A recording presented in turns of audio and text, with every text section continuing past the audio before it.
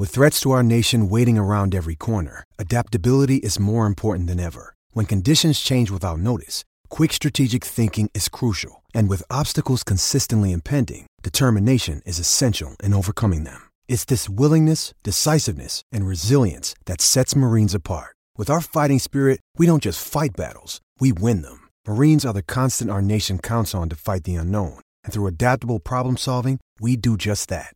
Learn more at marines.com.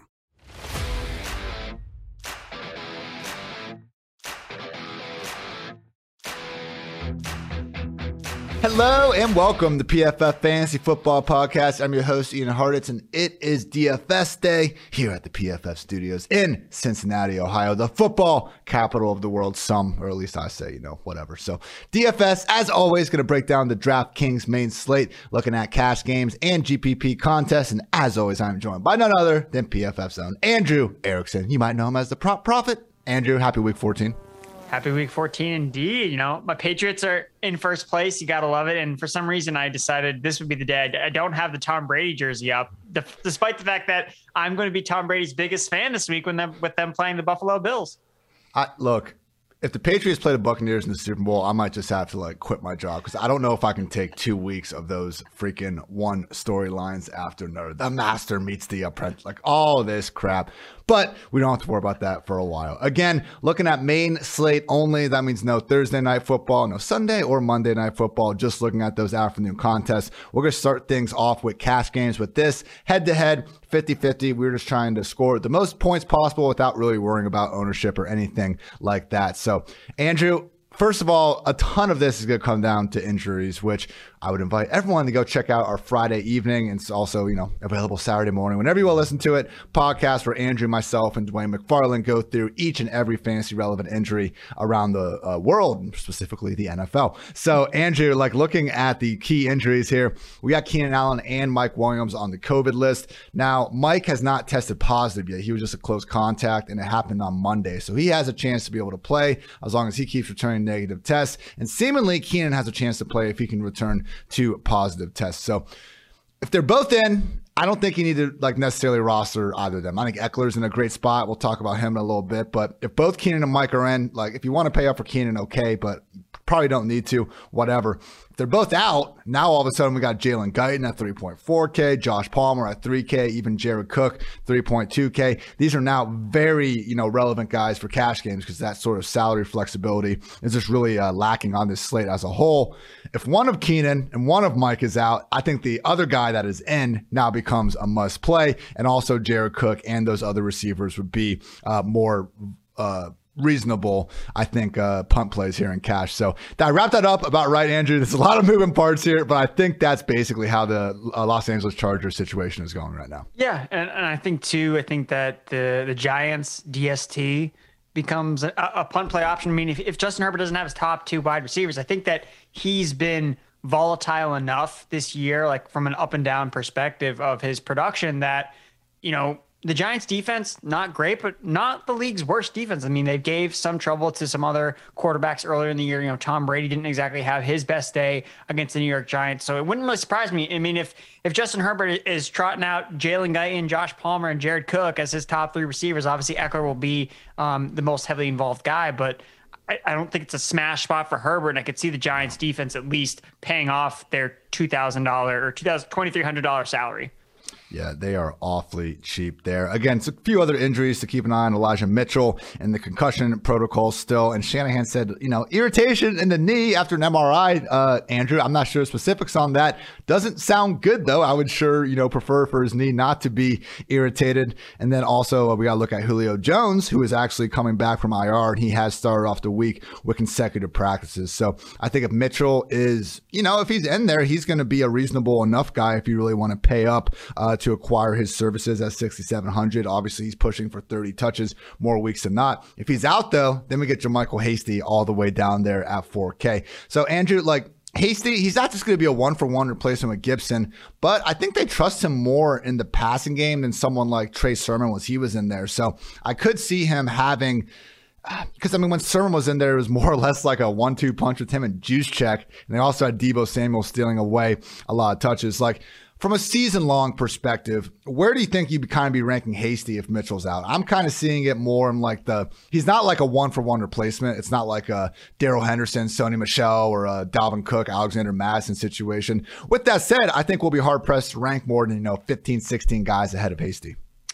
Yeah, I think that Hasty would definitely fall into the back-end RB2 conversation. Yeah. We've seen him involved in the passing game, working on third downs with the other running backs. So that in itself is really valuable. Like the fact that your running back is involved in the passing game, we've seen running backs like a Jamal Williams, dud out because they just get carries. They don't catch any passes. They don't score. Okay, sick. I got 7 fantasy points. Like that doesn't help me despite the fact that he had 18 touches in his last game. So the fact that Hasty has a pass catching floor helps him regardless of how the game's, they're playing the Bengals. So there's no guarantee that they're playing with a massive lead. They could fall behind. Okay, Hasty's involved. And we did see Hasty involved in the goal line, at times this year as well. So he has touchdown equity. So through him having all facets of the game, I know that we still have question marks about like if Jeff Wilson is going to play too. I know he's dealing with an injury. So I think worst case scenario, like Wilson will split carries with Hasty, but Hasty will have the opportunity to catch passes, which I think gives him a slight edge.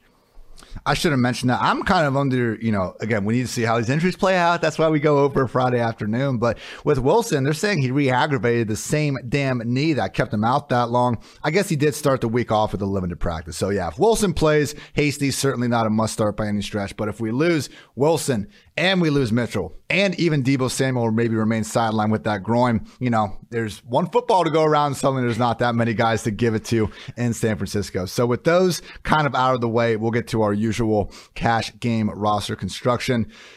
Andrew, I saw, we try to prepare, try to do our best, to give the people everything. And I saw you had Taysom Hill as your cash QB. And at first I was like, no, I don't want Taysom. He's playing with freaking mallet finger. He can't throw the ball as it is. How is he going to throw the ball when now his throwing finger is messed up?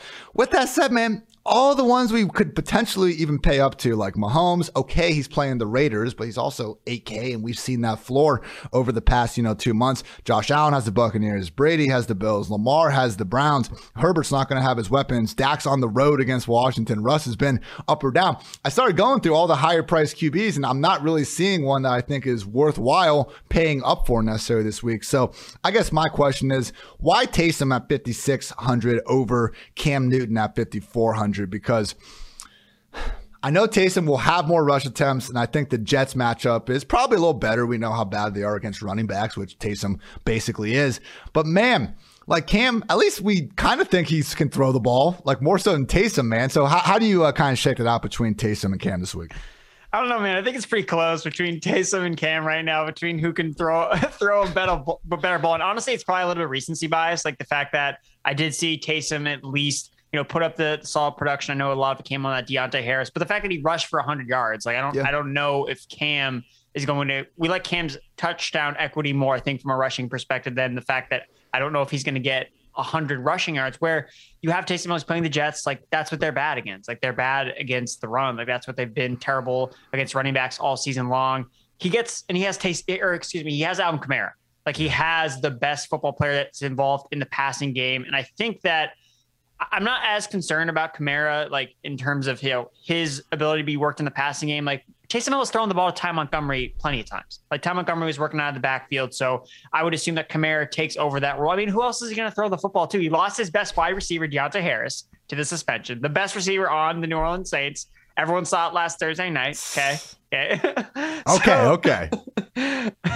So that's kind of why I lean on. The sample size with him, 5 starts dating back to last year, 22 fantasy points per game. He's always delivered. It's one of those things where it's like with Hurts, it's like, it's ugly. It's like, I know that he's going to burn me one of these times, and then he just never does. Like he just continues to keep doing it because of the rushing equity. So I like him in this matchup. He has Alvin Kamara back in the lineup. So I think that gives him an edge over Cam, who doesn't have McCaffrey. Like we saw him play without McCaffrey in one game, and that was the game that he finished as the quarterback 30 on the week. I will say with that game, I mean, between Walker and Cam, they were literally pressured on 50% of their combined dropbacks. Like they had no chance out there. And in this matchup against the Atlanta Falcons, like we are looking at truly one of the worst pressuring units in the league. I believe they actually are dead last in PFF's pass rush grade. So if there is going to be a bounce back, it'd be nice. But yeah, losing McCaffrey really does not help. I mean, that was a pretty easy, 8 checkdowns to get like 80 receiving yards for whoever is going to be under center. Any other matchup, I think I would still go with Cam, but facing that Jets defense, I think we're probably rolling with Taysom. But if we can get some of this true salary saving, like if we can get one of the Chargers receivers or maybe even Hasty at 4K, I think I would be trying to go up and get bigger and better things.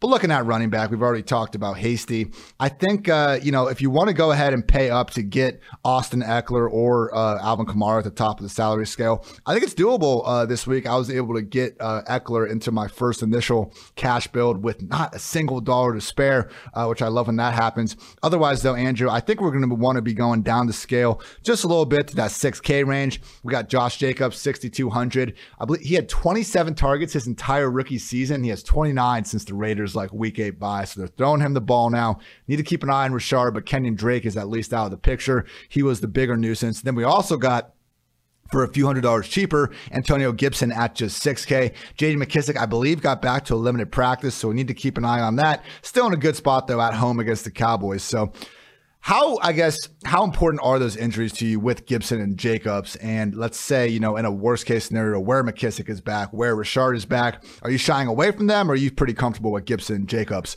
this week at the price point?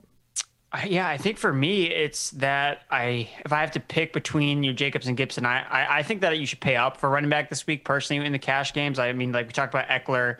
I really like Leonard Fournette as well. I mean, the Bills, dude, they can't stop the run. Like they've just been absolutely destroyed by teams that decide to run the football. And maybe Brady and the Buccaneers look at that and they're like, well, we could just literally pound it with Fournette like we did against the Colts and just stomp these guys. Like maybe we don't need to throw it as aggressively as they've done in the past. And Fournette is also super involved in the passing game. So I think that he's just in a really good spot down there in the 7K range. But among the 6K backs, I think I like Jacobs a little bit more than Antonio Gibson just because, we're finally seeing, Jacobs be a 3-down workhorse back. Like, it's so crazy how, we're obsessed. Like, it was a foregone conclusion. Like, Jacobs, 2-down grinder. Like, that's why he's going in the 5th round. Like, don't draft him. He's going to suck when they fall behind. And, I don't know how it happened, but we're here. He's here.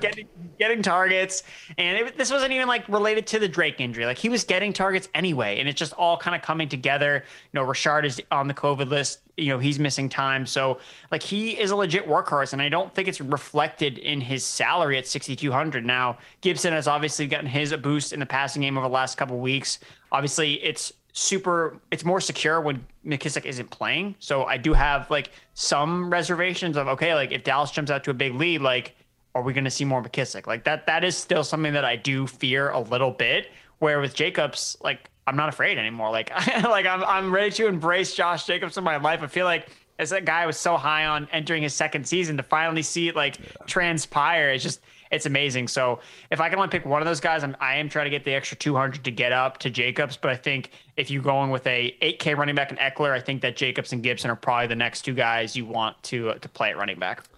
That's always been it with Jacobs. I don't know why it took them this long. I mean, after they drafted him, I think Mike Mayock literally came out and was saying he's a 3-down back. He can catch, he can pass block, he can run. We wouldn't have used a 1st-round pick on the guy if he couldn't. It's well, you did, man, and then you didn't use him as a 3-down back for 2 years. So I know he's been banged up a little bit here and there, but pass catching was perceived to be one of his strengths at Alabama, and we've seen him flash that ability where it's it's a similar thing to guys like Derrick Henry and Jonathan Taylor, where okay, I'm not saying Jacobs is Austin Eckler good as a pass catcher, but when you can get the ball in your best player's hands out in space, usually good things are going to happen. So yeah, I agree that Fournette should be someone that we probably try to force into these lineups more times than not. Just again, going through the wide receivers as we'll get to. I don't know that there's one that we really need to pay up pay up for. I know Chris Godwin, 7,100. He's been doing his thing. I think CeeDee Lamb is set up exceptionally well. Last week was the first time he played the majority of his snaps in the heavy majority of his snaps in the slot. He's facing the bottom 5 defense in the league in Washington in terms of receiving yards, and I believe even receptions, allowed 2 receivers out of the slot. So I love them in tournaments. But yeah, Andrew, I just think there's so much value kind of starting at Hunter Renfrow at 6.1K down to about Cole Beasley at 5K, where we got Julio at 5.4. You know, I mentioned Renfrow, top 12 in 4 of the last 5 weeks since Henry Ruggs is out of the picture. And Cole Beasley, like when you look at what the Tampa Bay Buccaneers have done this year, they run more cover 2, cover 4, cover 6 than I was all but one other team. So those are, you know, coverages where you have 2 high safeties. You're really trying to take away that deep ball, and you are running zone coverage in it. And against those looks, Cole Beasley has been the Bills' most productive receiver by far. He's out-targeted Diggs by a good 11 or 12 targets this year, specifically against the zone. And like, okay, I know he's a short white guy, but that doesn't mean he can't have some upside. Like, look what Hunter Renfrow has been doing, okay? I get it. They're probably not going to be ripping off like 70-yard explosion gains to the house, but, you know, you look at the fantasy points per game and you see Hunter Renfrow, that little doofus-looking guy holding up the grapes in a bag, is averaging more fantasy points per game than DK freaking Metcalf. So it doesn't really matter the style that they pick up the yards, you know, in a full point per reception format like we have here on DraftKings. Having these slot receivers that, you know, give me a slot receiver that has the chance to catch 8 to 10 passes over the guy that, you know, might only catch 4 passes but has a chance for one of them to go 50 yards. I think we can, you know, especially in cash games, feel a lot safer about some of the floors there. So also I mentioned Julio Jones. If he's gonna be back in the picture, 5,400 against the Jaguars is just a slap in the face for someone like Julio. We need to continue to, you know, monitor the news, make sure he's not going to be eased back in and things like that. But a lot of good options there. So, Andrew, I know you got a couple other guys to go off your chest. T. Higgins, Stephon Diggs, potentially. We can pay up there a little more, and we can also get gross. I see you have, you know, decided to go on the dark side. We got Laquan Treadwell on the show sheet. Let the people know what you're thinking here. All right, so Stephon Diggs, I think, makes sense. So what we're seeing a little bit more of with the Bills offense, you know, during the start of the year, it was more spread out between the targets. You know, they were getting guys like Emmanuel Sanders and Cole Beasley more involved. Like, that's why we were like starting those guys in fantasy. Like, we felt good about Sanders and about Beasley, but like those guys are just like fallen off over the last couple of weeks. You know, sub 15% target shares for both those players. And it's been more concentrated on Diggs, who has a 27% target share over the last 4 weeks. And it's actually been Diggs and Dawson Knox. Like, those have been the top 2 pass catching options for Josh Allen in recent memory. So those are the guys I like a lot in tournaments to stack with Josh Allen, like fading the other ancillary receivers, going after Diggs and Dawson Knox. I think they're in good spots there. So Diggs would be the guy I would try to pay up for in cash. You mentioned Godwin. T. Higgins, T. Higgins just has like a massive target share in this offense, 25%. The last 3 games. He's the second highest ranked air yard share at 41%. Like, I know that we're all enamored with Jamar Chase and his big play upside, but like the dude has just not been, he's not making the big plays over the last couple weeks. And then that's because he hasn't had the opportunities to just kind of just part of natural regression. Like, the guy wasn't going to sustain his pace to start the year. This is kind of what's happening. But T. Higgins has always been the guy that's gotten the most targets in that offense. When he's been healthy, he's led the team in target share this season. So I think that he's finally starting to put it together from a production standpoint. So I think T. Higgins is really as safe as it gets. The 49ers allowed the 5th most fantasy points to wide receivers over the last 4 weeks. They just have really bad cornerbacks. You go to PFF's wide receiver cornerback matchup chart, you know, the top guys, you got T. Higgins up there and you got Jamar Chase up there. So that worked last week. T. Higgins was at the top of that last week against the Chargers, and he obviously had a massive game. So I think you should continue to play T. Higgins. And yeah, Laquan Treadwell. Real quick, Andrew, because I like the Higgins call. 10 games together. Higgins actually has 81 targets, and Chase is down there at 73. I'm not, you know, Chase, he'll get the more fantasy friendly air yards than that. I don't think we're disagreeing there, but it really is far more 1A, 1B at a minimum, if not, you know, just 1A basically with these guys, as opposed to what we thought we were seeing in the first 6 weeks of the year. And yeah, can't say enough about these outside corners. Josh Norman, who might actually be asked to shadow Chase in this one, because he actually did track he tracked DK Metcalf last week, man. I cannot believe they did not go after that more often, because he is PFF's 10th worst overall cornerback among 124 qualified players. And they're gonna have another guy, it looks like, named Ambry Thomas out there, who in his limited time has allowed 5.3 yards first coverage snap. Now he's only been out there for a little bit, but that is, horrific if I could put it lightly. So with that in mind, Higgins and even Chase in tournaments, man, I think they are guys we're going to want in a lot of lineups. And that's a fun game. Bengals up 49ers. I think a lot of game stack opportunities. All right, Andrew, I gave you a chance if you want to just move on. People might forget you're trying to talk about Laquan Treadwell, but let's go for it. Let's see what happens. Look. Okay, so we know that Jalen Guyton might become a thing in cash games at 3,400, but for me, I've always tried to fade away from these inefficient backup receivers that come in to larger roles because I'm just like, dude, you have to earn the targets. Like Jalen Guyton has the second worst target rate per route run of any player this year that has run at least around 60% of their team's dropbacks. Like he doesn't get targeted, and part of it's because he's playing with alpha receivers, but part of it's also because I just don't think he's really that good. Like it's him and Demarcus Robinson. Now, if Tyreek Hill goes down, are we jamming in Demarcus Robinson? No. So that's kind of the thing I'm looking at with Jalen Guyton. So at the same price, Laquan Treadwell is $3,400 on DraftKings, and he's shown us that he can earn targets in his offense. 21% target share over the last 2 weeks. He has the best matchup you could ask for against Tennessee Titans, ranked last in fantasy points per game, 2 wide receivers. And I don't know, I'm subscribed to some weird Jacksonville thing on my email. And I got a thing from them talking about Laquan Treadwell and his extreme work ethic. And that's why he's having success now that he's finally become a starter. So dude, I'm buying it a little bit. I think that, we've seen him get the targets, and we haven't seen that with Jalen Guyton. So I don't see why we should shy away from a player that has shown that he can earn targets. He has Trevor Lawrence's trust, which I can't say that Marvin Jones does or Laviska Shenault. Like those guys are just out there. Like they don't get the ball, where Treadwell's been the starter for 2 weeks and he's led the team in targets. So I think the matchup is there and he's cheap.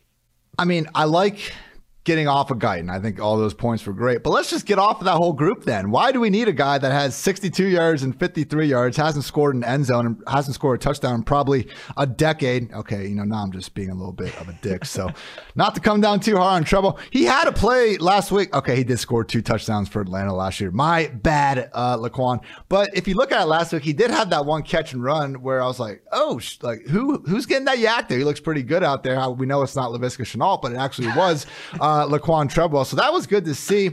It's just I don't want a Jacksonville Jaguars player in my cash lineup at all. If I was going to get gross, Andrew, I would actually like to go to the full men 3K Brashad Perryman, who just so happens to find himself as a starting receiver in the Tampa Bay Buccaneers offense. He played 84% of the snaps last week. It is no longer Tyler Johnson's starting job there. And we had Bruce Arians come out and say he had a couple good weeks of practice and he brings an explosiveness. So we got these rumors swirling that Antonio Brown could potentially be released. I don't know. We'll see what happens with that. But, I unironically, Andrew, picked up Perryman in a couple 14-team leagues this week ahead of the fantasy playoffs because, hey, you could do worse than having someone that's going to be spending 80% of the snaps on the field with the GOAT, Tom Brady. And don't look now, but that Buccaneers end of the season schedule certainly seems pretty smashable. So I think the answer to these low price receivers in cash is just no, but Treadwell and I think Perryman, good pivots off Guyton and Palmer in tournaments. I almost prefer Palmer to Guyton in cash if we are going to go that route, though, by the way. Let's just save the $400. Yeah, I mean, they're both going to be what you're paying for is just a guy that's going to be on the field for, the majority of snaps with Justin Herbert. There's no reason to think, as I kind of talked about, that Jalen Guyton is just the clear favorite to see more targets than Josh Palmer if they're on the field at the same amount of time. If you actually look at on a per route run basis per target, Josh Palmer's actually commanded more targets on a per route run basis than Jalen Guyton this year. So if anything, that's information that tells you that Palmer should actually see more targets than Jalen Guyton. It's kind of happened last year with the Chargers. I think when Mike Williams, or maybe it was Keenan Allen, I think at the end of the year got hurt, and everyone was on Tyron Johnson over Jalen Guyton. And I never understood why. I wasn't on Guyton over Johnson, but the implication that Johnson was for sure going to be the guy over Guyton didn't make sense to me because they really seem to use these complementary receivers, not really featuring one over the other. So good point there. Tight end. We're going Jared Cook. We can't do our guy, James O'Shaughnessy. I know we want to go under 3K, Andrew, but we got to go Jared Cook at 3.2, right? Yeah, I think Jared Cook's the only thing that I would maybe be concerned about with Cook is if I'm looking at my cash lineup and I got Eckler, I got Mike Williams, I have Jared. If I'm if Keenan and Mike are both back, then no, maybe. Yeah. Probably not. Yeah, so it depends on like how many Chargers I have in my lineup. I think can make a difference, especially because Cook, yes, he is like the starting tight end for the Chargers, but they do use Donald Parham. They use Steven Anderson, just super annoying. But again, his price point is super cheap at $3,200. So I also mentioned Austin Hooper here because he doesn't have any competition for tight end. Like Njoku is out. Harrison Bryant is hurt. Like they had to sign a bunch of guys for the practice squad, and it's a good matchup against the Ravens. So Austin Hooper's gross because he doesn't have upside because he's just this fall. He's basically the Jason Witten archetype of tight end where you just kind of run and fall down. But there is really no competition there for him for targets. Isn't Njoku confirmed out with COVID, or does he have a chance to come back and play? I don't know if I do not know that as of this recording, but I would assume that just based on the track record of he got it later than Keenan Allen did. So I think he was tested positive on Tuesday. So I think up to this point, it's only been like TJ Watt that's actually been able to clear after testing positive for it. So Keenan Allen has a better chance because I think his was earlier on a Monday. But David Njoku, if he doesn't play, it's like Hooper. I mean, the target should be there for him. Let's go, bro. I think I would go Hooper over Cook, like straight up. Let's go, man. Because look, you people all know I don't have many nice things to say about Baker Mayfield. I mean, at least this season. We were all in on Baker before the year. I just want quarterbacks to play well. But if you're not going to play well, then yeah, we're going to have to talk some crap about you. But the one thing Baker can do well that no one can deny is throw it to wide open tight ends, which are frequently available in Kevin Stefanski's, play action heavy offense. So with this Browns group, it's one of these situations like similar to Los Angeles where we can't live with 3 tight ends during any given week. But if you start taking away and we get down to 1, then we can get behind them as a fantasy asset. So with Cook, and the reason why we are okay to handling that exact situation with Cook would be because if Keenan and Mike or one of them are out, I think Cook probably more or less just becomes a starting receiver in this offense. He has played 65% of his snaps in the slot or out wide.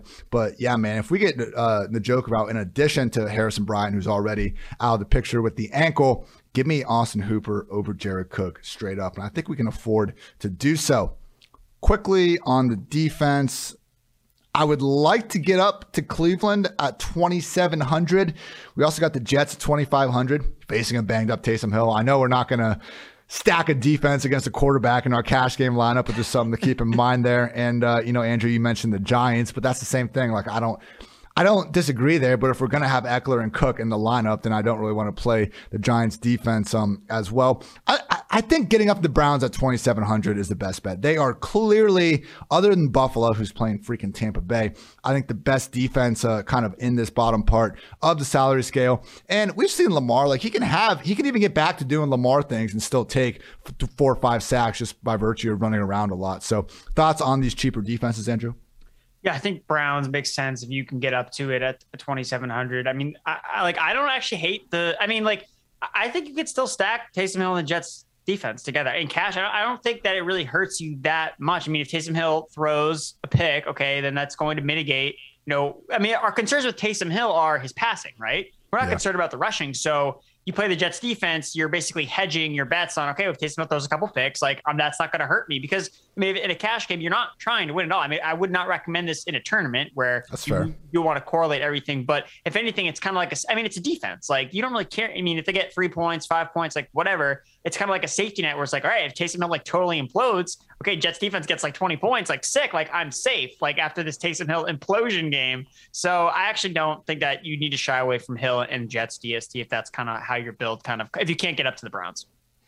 Just an example, cash game lineup I've been clicking together here based on all the players that we have talked about. Taysom at QB, Eckler, Fournette, Josh Jacobs at running back, going with the 3 RBs and the flex. Julio, Beasley, Renfro receiver, Jared Cook at tight end, Cleveland Browns on defense. Obviously, plenty of other ways to go. We talked about Gibson. Just keep an eye on McKissick. You can also get up to Alvin Kamara up top, JaMychal Hasty at 4K. If both Mitchell and Wilson are out, Cam versus Taysom is a conversation worth having. Also, paying up for Godwin, Stephon Diggs, I think makes a lot of sense. There's also guys like Ayuk, Russell Gage, that I think are cash game viable. We talked enough about the Chargers situation. And yeah, I think that'll about wrap up the cash game portion of the PFF Fantasy Football Podcast. And so let's talk tournaments now. We are trying to take down hundreds of thousands of other people that, we don't know who they are, but screw them on a Sunday because we want to go win that money. Got to be a little bit different to do so. Can't just be playing the chalk each and every time. With that said, what kind of quarterbacks are you looking at really trying to get behind this week? Because I know one of them, Lamar Jackson, I am in full agreement with. Yeah, I think Lamar. I mean, I just play Lamar whenever he's projected to be sub 5%. He's just a player that he's just one of those guys that you need to play when the field is not playing him, and it's not a reason he's bad or whatever. Just the way that things kind of shake out. People are attacking the Buccaneers Bills game, rightfully so. It makes a lot of sense. That game is going to be a lot of scoring points, and they're very very good quarterbacks. But like Lamar Jackson, he's first in expected fantasy points per game in his last 3 games. Except he's, number one in fewest in points scored under expectations. Like that's been the issue. Like he's had every opportunity to be, the QB1 that we all drafted him to be, but he just hasn't been delivering. And, that happens, guys go through slumps, but it's not, we know Lamar Jackson is too talented to continue to just play at this poor of a level. He gets another shot at Cleveland after his atrocious performance against them a couple weeks back. So, yeah, I think that we see things like this regress to the mean. Like guys slump all the time, then they come back. So the expected fantasy points are there. That's kind of what I'm looking at. That's more predictive than what he's just done flat out points scored over the last couple of weeks. And he's still been in the teens. Like as bad as he has been, it's been like he actually hasn't killed you if you played him in season long leagues or whatever. Like he hasn't actually nuked your lineup because of how much rushing equity he has. And I think people are just forgetting about Lamar Jackson because they were enamored with Josh Allen, Tom Brady. But, mobile quarterback still wins more often than not. So I'm going to go back with Lamar, especially because his pass catchers are very clear. You know exactly who to stack them with. So, and there's a couple of bring back options I like as well. Hasn't scored a rushing touchdown since week 2.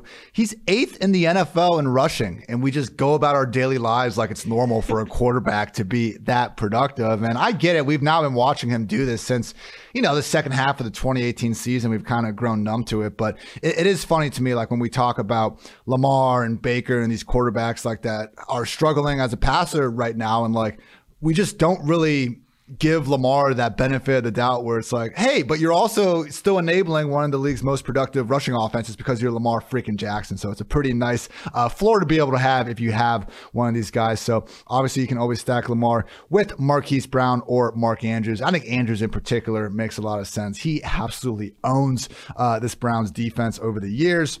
As I pull up the numbers specifically, come on, Ian. Here we go. 4 catches, 31 yards, touchdown. 6 catches, 93 yards, 2 touchdowns. 5 catches, 58 yards, 2 touchdowns.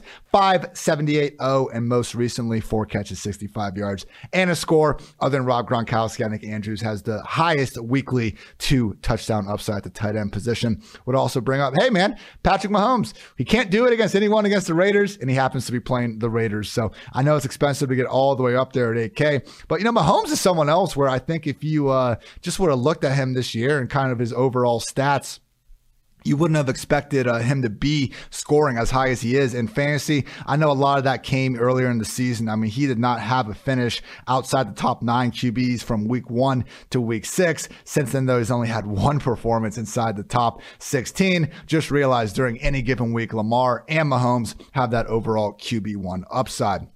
Moving on to some of the running backs. Saquon Barkley at 6K, Andrew? If we just removed every name from the running back tab, if you just, scrolled over, didn't look at the names, you just looked at the usage, the prices, and the matchups, Saquon would be a lock button cash game running back. Now, I know we got the problems with the offense, with Saquon, with the quarterback, but just based on touches against the Chargers of all teams, the one squad we know, even when they're facing teams that want to do nothing other than run the ball, come on, man. If Saquon isn't going to do it this week, when is he going to do it? No, I'm glad you put it that way because that's exactly how I wrote it up in the cheat sheet with Saquon Barkley. I was like, look, people, if it's not going to happen in week 14 against the most inviting run defense in the NFL with checkdowns aplenty coming from a third-string quarterback, then it's never going to happen for Saquon Barkley because that's really the case to be made for him here. Tony Pollard is more expensive than Saquon Barkley is here, and he has a torn, plantar fasciitis or whatever is going on in his foot. So, Barkley, something that I've kind of picked up on, doing the DFS cheat sheet every week, looking at the running backs that kind of explode, that get those 30, 35-point games is, it's how involved they are in the passing game. It's just those receptions are so crucial, especially in the draft points PPR format. And Barkley had a 22% target share last week without Daniel Jones. His targets go up in this offense because, number one, all the receivers suck. They can't get open. Just tons of issues. Everybody's hurt. It's a mess. So the quarterbacks are not looking to throw the ball down the field. Evan Ingram is out there running wind sprints. Like, he doesn't get targeted. So Barkley is such a focal point in the passing game, especially now that you have a third string quarterback in. Like, backup quarterbacks check the ball down. Like, we've seen guys, Michael Carter had an RB1 finish with Mike White at quarterback. Like, we shouldn't look at this backup quarterback or Jake Fromm being in under center and be like, oh, like, this is even worse for Barkley. It's like, honestly, it just means he's going to get more touches. Like, he's their best player on offense right now. So I think that he's going to get featured. The matchup is there, like you said, with the Chargers, second most rushing yards allowed to running backs this season. He's just too involved as a 3-down back in this offense to not pop. And, he's talented. Like, that's the other thing. It does matter at some point when you're looking for these explosive games. Like, if Barkley puts up 30 points against the Chargers, like, no one is going to be surprised. So I want to be all over that when he's sub 10% projected rostership. Man, we both listed 3 run, and you send me your notes, and I really don't look at them until after I put mine down. Trying to keep things unique. I'm just not trying to copy your work, man. I'm not that guy, Andrew. I swear, man. But it is funny. It's almost like that we sit here and talk for over an hour every single week about DFS, because we have 2 of the 3 same running backs, with the other one being at just 5.1K, the lead back of the Titans facing the freaking Jaguars. Of course, I'm talking about D'Onta Foreman. Like, Andrew, I feel like all the discussion has been about Dontrell Hilliard. I get it. He's had, 2 consecutive solid weeks. But Jerry McNichols is, if he's going to steal anyone's work, it is going to be Hilliard's. Foreman seems pretty locked in as this early down back. Matchup couldn't be better. What the hell are we missing here? I'm hoping that, like, Derrick Henry texts D'Onta Foreman just like 3 digits, 200. Go get him. Like, just like text him like 200. He's like, dude, like, somebody's got to do it. Somebody's got to rush for 200 yards against this Jacksonville Jaguars defense. And it seems only right that it would come from a Tennessee Titans running back with dreadlocks like D'Onta Foreman. So, he's in a good spot this week. He got the majority of work in the second half against the Patriots. And really, Dontrell Hilliard had that massive run that really just kind of buoyed his overall production. But he was really more involved as the pass catcher the week prior to that. So I think that he could be inactive, like, if Jerry McNichols comes back into the lineup. So it's pretty clear that Foreman has, like, that early down role. I think that he's locked in for at least 12 to 15 touches. He had more expected fantasy points than Foreman did in last week's matchup against the 2 weeks ago against the Patriots. So I just think it's a really good spot for him. You're not, like, banking on him catching a lot of passes necessarily, but they should be playing with a positive game script. They're 9-point home favorites against the Jaguars, who are just like a mess. And the best part is you can skinny stack them with Laquan Treadwell. Like, I don't see what the problem is, man. I don't see it either. One other running back I want to quickly talk about in tournaments is Chuba Hubbard at 5.9K. I understand the concerns, like, with Amir Abdullah being there. We've talked about this plenty. Like, it's not an Alexander Madison situation. No one should have Chuba ranked in the top 10. But you look at the last game he played when, like, Abdullah was in the picture. As I'm pulling it up right now, he still cleared like 20 touches with ease. And again, he had 24 carries and 2 targets in that game. And they were facing the freaking Falcons, same exact matchup. So yes, when we're looking forward, and this is why Chuba wasn't this, like, go get him no matter what waiver claim. Bills in week 15, Buccaneers in week 16. Like, no, we're not going to be playing Chuba in those matchups. Like, we would like to win money, not freaking lose our entire life savings, in those weeks. But for week 14 against the Falcons, at home, in a situation where, hey, maybe he does just work as the featured lead back, and Abdullah, who hasn't been on the team more than like a couple months at this point. Like, we're making a lot of, gaudy, I think, expectations for Abdullah when Chuba is still the featured back in Carolina. So Joe Brady just got fired because he didn't run the ball enough. Like, this should be setting up for Chuba and to a lesser extent Cam Newton as well. And at just 5.9K, I think it's a great price point to get off of guys like Antonio Gibson and Josh Jacobs, priced just a bit higher. Anything else you want to get off your chest for running backs, Andrew? No, I'm just, the only thing with Hubbard that I have reservations about is just the touchdown equity with Cam, because we haven't seen him really play with Cam as the featured back. So I am worried that I think that his path to success really has to be his, like, rip off a couple of big runs, which obviously he can do against the Atlanta Falcons. Yes. Again, not saying cash, but tournaments. Okay. I do love the quote from my old editor. He's been on the podcast several times, Matthew Friedman over at Fade and Noise now. FTN doing great stuff, but he wrote it like some random, like, week 13 DFS thing in like 2017. Like, it's poor years of my life when I'm just going through this type of stuff. But you just made the point, contrarianism isn't a license to be an effing moron. And that's what we do need to remember with that. So feel free to hold me honest when I, fall down those like, hey guys, it's a tournament. It's not a cash game play. We still need to make sure that's a good play, even when it is a tournament. So good stuff always from @MattFTheOracle on Twitter. Looking now at some wide receivers.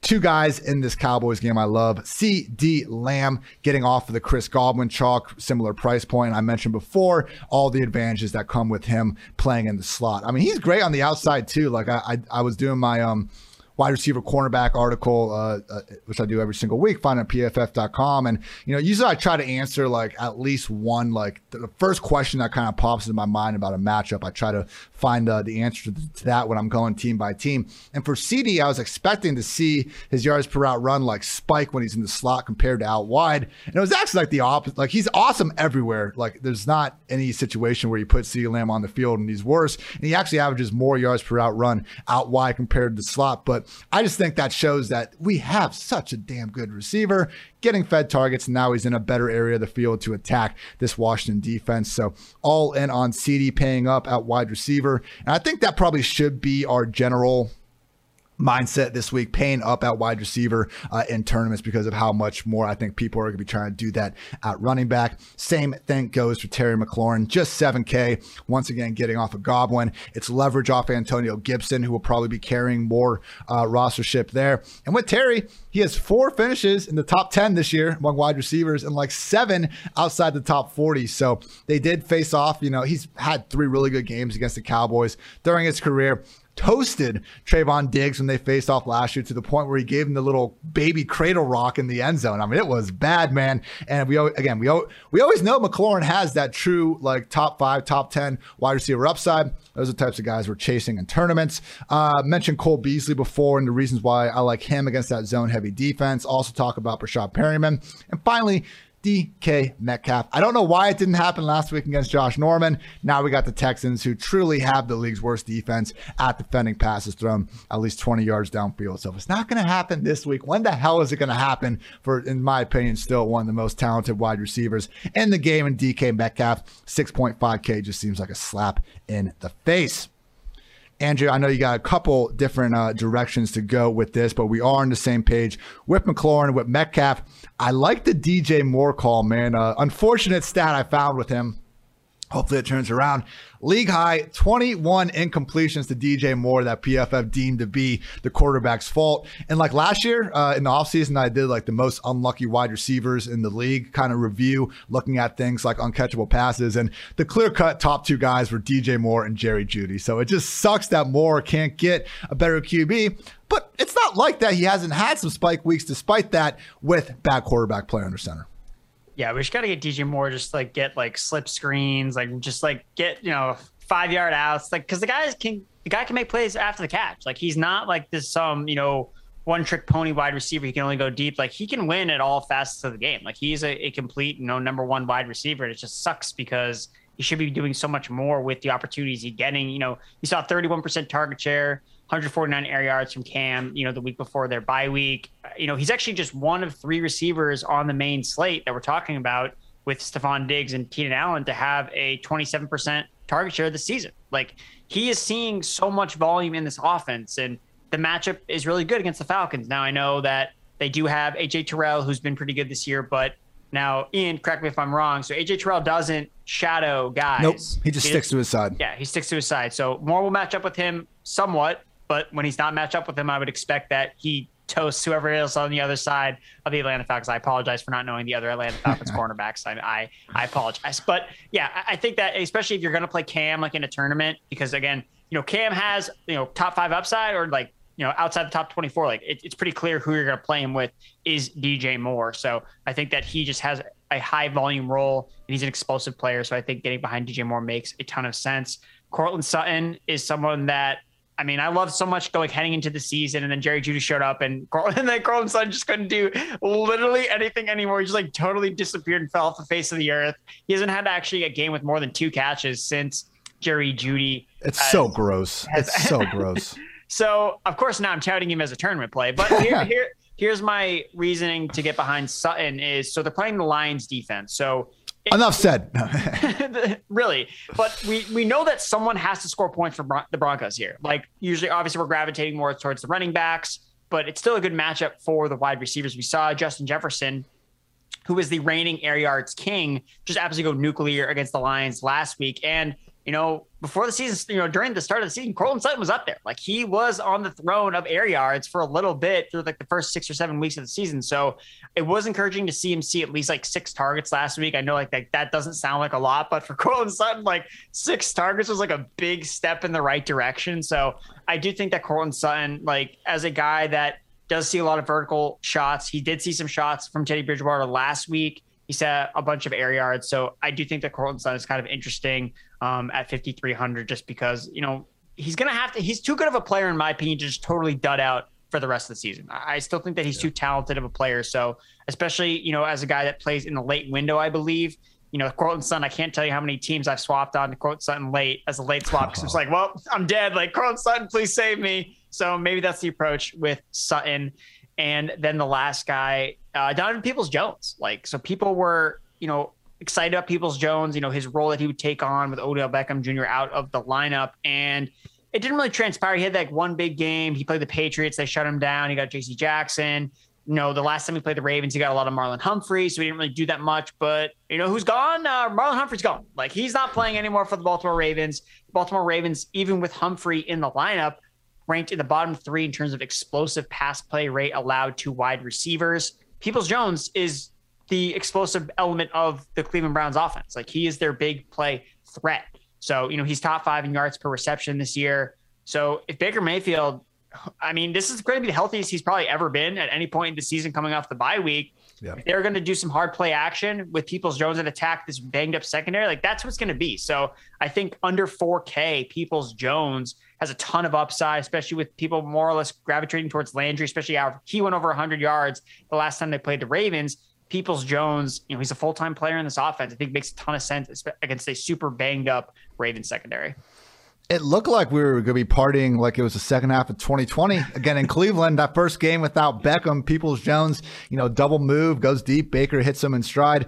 Hopefully we get that version of Baker. He is healthy. And to your point, that would result in Peoples-Jones having a big game. Love that call. Quickly go over some tight ends before we get out of here. Man, I think maybe when it becomes more apparent that Bryant and Njoku could both be out, we'll see Austin Hooper's rostership percentage go up. But Andrew, if it's going to stay under 5%, man, we'll put him in cash and tournament lineups alike to go try to save that cheese. We also got Rob Gronkowski, 6K. He's priced 1.4K under Travis Kelce, who don't look now, but he's outscored on a per game basis this year. So this really is Gronk from the past. He's averaging more yards per route run than he has since 2017 at this point. I think we can continue to go to the well with all these Tampa Bay receivers in tournaments, and that does include Gronk. And also post-hype bounce back for Foster Moreau. No longer costs 2.7K, still a very affordable 4K. He's not Darren Waller, but he still is potentially a number 2 pass game option in this Raiders offense. And we have seen the Raiders engage in a few shootouts against the Chiefs in the past years. So just keep loading up on Hooper. I do like going up to Gronk. I just don't think he deserves to be priced that much beneath Travis Kelce and Foster Moreau post-hype bounce back. Andrew, we talked a little about Mark Andrews before. I like the Dawson Knox call. Like, he does this, man. He had 3 drops the week before. He scored 2 touchdowns on Thanksgiving. It's just part of the experience. And, oh, yeah, he was playing in a freaking blizzard. Yeah, Dawson Knox is getting so much opportunity in the Bills offense. I hit on it earlier. Like, he is like this pseudo number 2 wide receiver on this team. Like, he's running more routes than Emmanuel Sanders and Cole Beasley, and he's a tight end. So he's clearly behind Stephon Diggs, at least in my opinion, at least what I've been seeing. And the matchup is good for him against the Buccaneers. Buccaneers gave up a massive game a couple of weeks ago to our guy, Jack Doyle, a tight end 1 performance. So clearly the Buccaneers can give up these huge games to opposing tight ends. I'm looking at their stats right now. They rank in the bottom 4. Bottom 4 in terms of receptions allowed to tight ends over the last 4 weeks. So yeah, I think Dawson Knox, he's at a weird price point. He's at 5K. Usually don't like to pay up in that middle tier of tight end because you just don't get a lot of value. But I think that it makes a lot of sense. You're playing Josh Allen. You want to double stack him. I really think that the ideal double stack is Stephon Diggs and Dawson Knox. I don't like necessarily Beasley as Emmanuel Sanders as much as I like Knox in this matchup. Couple quick defense running backs combinations as always. Nick Chubb and the Browns defense. We mentioned how we liked the Browns before. Chubb always capable of ripping off some of those monster runs and stealing away the slate. Talked about Chuba. We can also go with the Panthers against Matt Ryan's and the Falcons offense that, as we know, has been quite terrible all year. And another guy we didn't really talk about much, but I like it. Let's go on the other side of that Cleveland game. Get the Ravens defense against Baker, who maybe he isn't healthier. Maybe he still sucks. And we can also get Devontae Freeman, who don't look now, but he's like really establishing himself as more and more, man, like getting closer to that, not borderline RB1, but he's like a top 15, top 16 running back, I think, in terms of usage here over the past few weeks. Like we've talked about ad nauseum, Andrew, like how the impact of having a mobile quarterback can be on these running backs. But when we get the situation like in Baltimore right now, where Freeman is establishing himself as almost like the only, I know Latavius gets some snaps here and there, but like really, especially last week, we saw Freeman take over that backfield more than we have all year.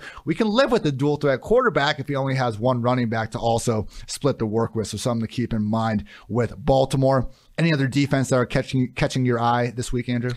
Falcons, because they suck in real life, but we've seen the Cam Newton experience go which way. You know, it can go a lot of different ways with Cam. Like he can be really good or just really terrible. So Falcons defense makes a lot of sense. And then Tampa Bay.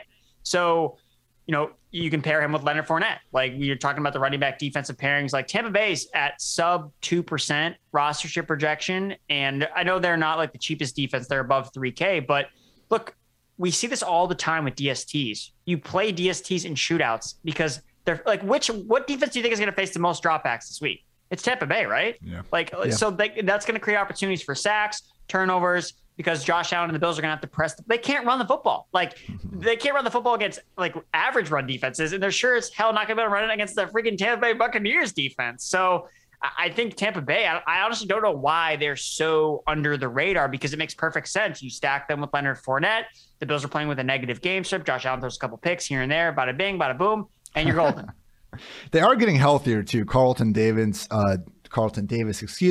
is back in action. So that was the only kind of critique. I think it was Mina Kimes had like Stephen Ruiz, both fantastic analysts. Stephen's over at the Ringer now, Mina obviously ESPN, but I think they did a preseason podcast where they were like trying to pick holes in this Tampa Bay roster, and the only thing they could come up with was like the lack of depth they had at quarterback, which we saw rear its ugly head throughout the year. But now that we're getting that back, like this was, we had that Cowboys game in week 1 where Cooper and CD both went bonkers, and I think that really skewed some of those pass defense stats. Like I was doing my mismatch manifesto, and like this is a top 7 or 8 defense in net passing yards allowed per dropback. So they really have gotten a lot better. They have the sort of horses on the defensive line to make some pressure.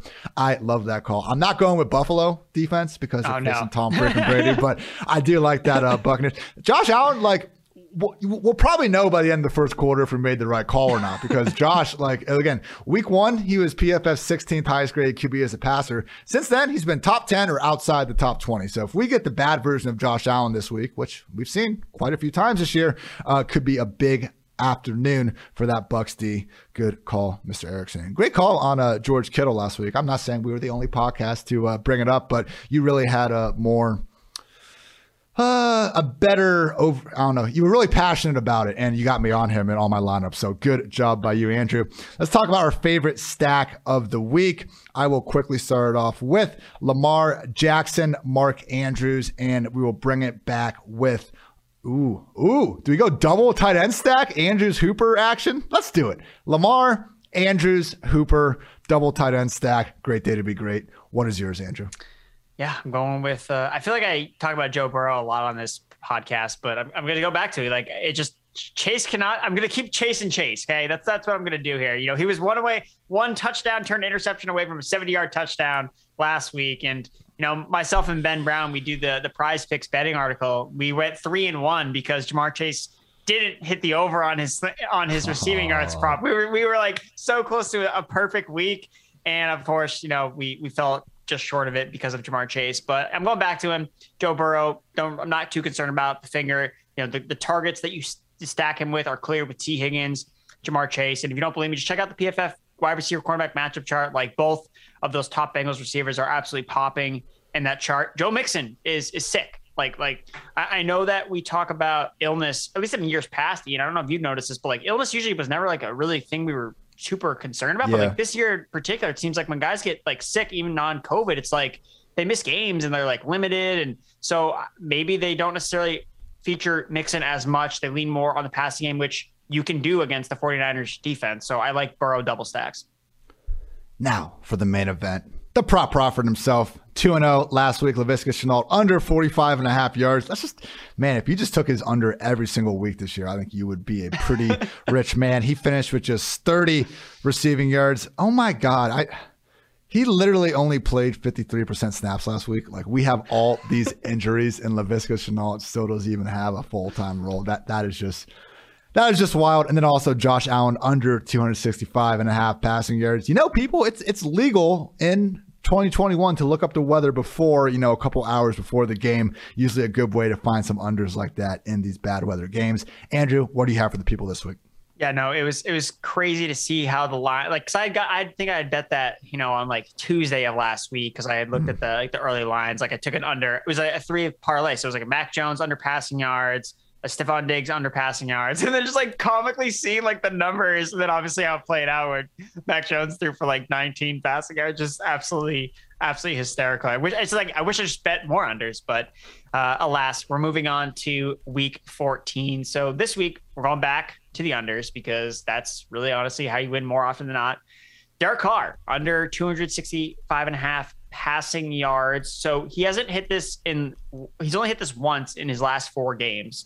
And I'm concerned about the matchup against the Chiefs defense. I get that, if you look season long, the Chiefs defense, like great matchups, like, Patrick Mahomes is going, like the narrative is Patrick Mahomes is going to force the other offense to, be more aggressive. And that's not the case anymore because the Chiefs offense is not the same Chief offense has been in years past. So again, they've allowed just one quarterback to throw for more than 265 passing yards since week 7. They haven't allowed a 300-yard passer since week 5. And basically, so that was Josh Allen that was able to do that in week 5.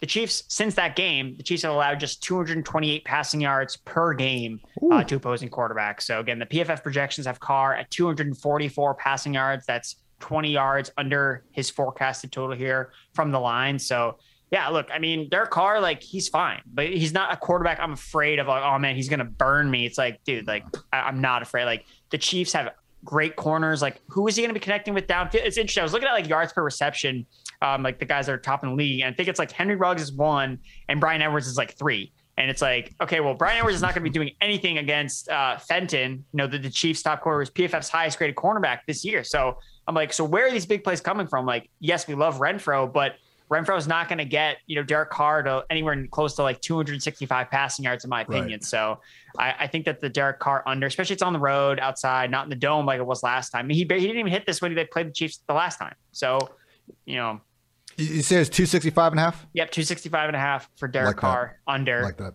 And then I'm going under again, and it's just, dude, it's free money. Just take unders on Jaguars wide receivers, honestly, at this point. Like, that's like really, and I wasn't even going to come up with this because my other prop on the article that I wrote up is actually Josh Jacobs over on his rushing yards. But the great people, the PFF subscribers, shout out to you guys. The line has already moved because you guys have been pounding the over on it. So it's already up. So like we got it at 46.5. It's up to 52.5 rushing yards. So you can still bet the over on Josh Jacobs, but the line isn't nearly as good. So I wanted to come with something a little bit different. So Marvin Jones, his prop is at 37.5 receiving yards. And I mean, the dude has hit that twice in his last 5 games. He's only gone over it like 4 times on the year. Like, it's just, dude, like Marvin Jones is the cardio king, man. Like he's just out there running routes with like a Rashad Perryman level-esque cardio. It's Marvin Jones. Like, dude, he's just not going to hit it. So I don't trust, like Laquan Treadwell is leading this team in targets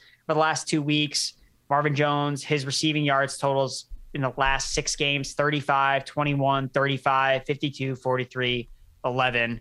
And it basically, besides that one game he had against Miami, where they had both their backup cornerbacks in the game, he has pretty much done nothing all season long. So when I look at a prop and I find like, okay, why should I bet the over on this? There's no reason to bet the over on Marvin Jones whatsoever. He had 1 catch against the Titans the last time they played them, 1 catch for 25 yards on 6 targets. So you know what? Yeah, Marvin Jones is going to taking the under until they move the line to 20 yards or something like that. Then sure, I'll bet the over. But right now, just keep betting Jaguars receivers unders. Andrew, back in March, I told you I wanted to be real ageist this year and just fade all these old football players. And I'm mad I didn't stick to it a little bit more because Marvin Jones was on there, but then we looked at the targets and he was starting to have a good couple early weeks. So, I probably had a little more exposure to Marvin than I would have planned earlier in the offseason, but I just pulled it up again and we have Marvin Jones, AJ Green, Larry Fitzgerald. Obviously, we'll count that as a win, even though he's retired. T.Y. Hilton, Emmanuel Sanders, kind of similar to Marvin, started off well, fell off a little bit. Edelman retired. David Johnson, Mark Ingram, Wolf, Adrian Peterson, Frank Gore, sorry man, Zach Ertz, Jared Cook. A lot of reasonable ones. I definitely wouldn't count Ertz as a win, but the just huge L, Rob Gronkowski. No, he is not too old, people. My goodness. Well, dude, it's tough to evaluate. He's coming off, he had so much time off. He retired for a little bit. He came off. He's also, I guess he stands out differently because he's like arguably the greatest of all time at his position. So that's kind of what makes him different than every other guy's just old. Like he's old and just happens to also be the best tight end in NFL history. That's the lesson we'll learn. If the player is potentially the best player to ever play their position in NFL history, that's why Tom Brady didn't make the list. We should have done that for Gronk as well. So all due respect to Frank Gore and his never-ending quest to go get all those rushing yards. Andrew, that's going to wrap up this edition of the PFF Fantasy Football Podcast. Everyone can find your work on PFF.com. You're on here multiple times a week as well. Over at PFF.com, you got your start 'em, sit 'em, buy low and sell high targets based on high value opportunities, your fantasy football rankings, waiver wire pickups every Monday, and the DFS cheat sheet will be out soon. And as you mentioned, you and Ben are always doing some good stuff with the prize picks. And as you listeners have found out this year, hitting on an awful high rate on these awfully high rate on the props. It has not been an awful rate. It's been a very good one. Anything else you want to get off your chest, my friend? No, man. You're heading into the last week of the regular season, and dude, I know that we did all those best ball drafts in the summertime. It's starting to come to fruition. Some of these teams are advancing. I know I have one team in particular that's just a total Bucks onslaught that I think that's probably my best team. So I'm just every time the Bucks do good, I'm yeah, that's my team. It's the one team that I didn't draft Ronald Jones and drafted Fournette instead. So yeah, I feel good about that team. Yeah, I love all those Raheem Mostert and Saquon Barkley best ball teams that I put together back in the summer. For Andrew, I'm Ian. Thanks as always for tuning in to the PFF Fantasy Football Podcast. And until next time, take care, everybody.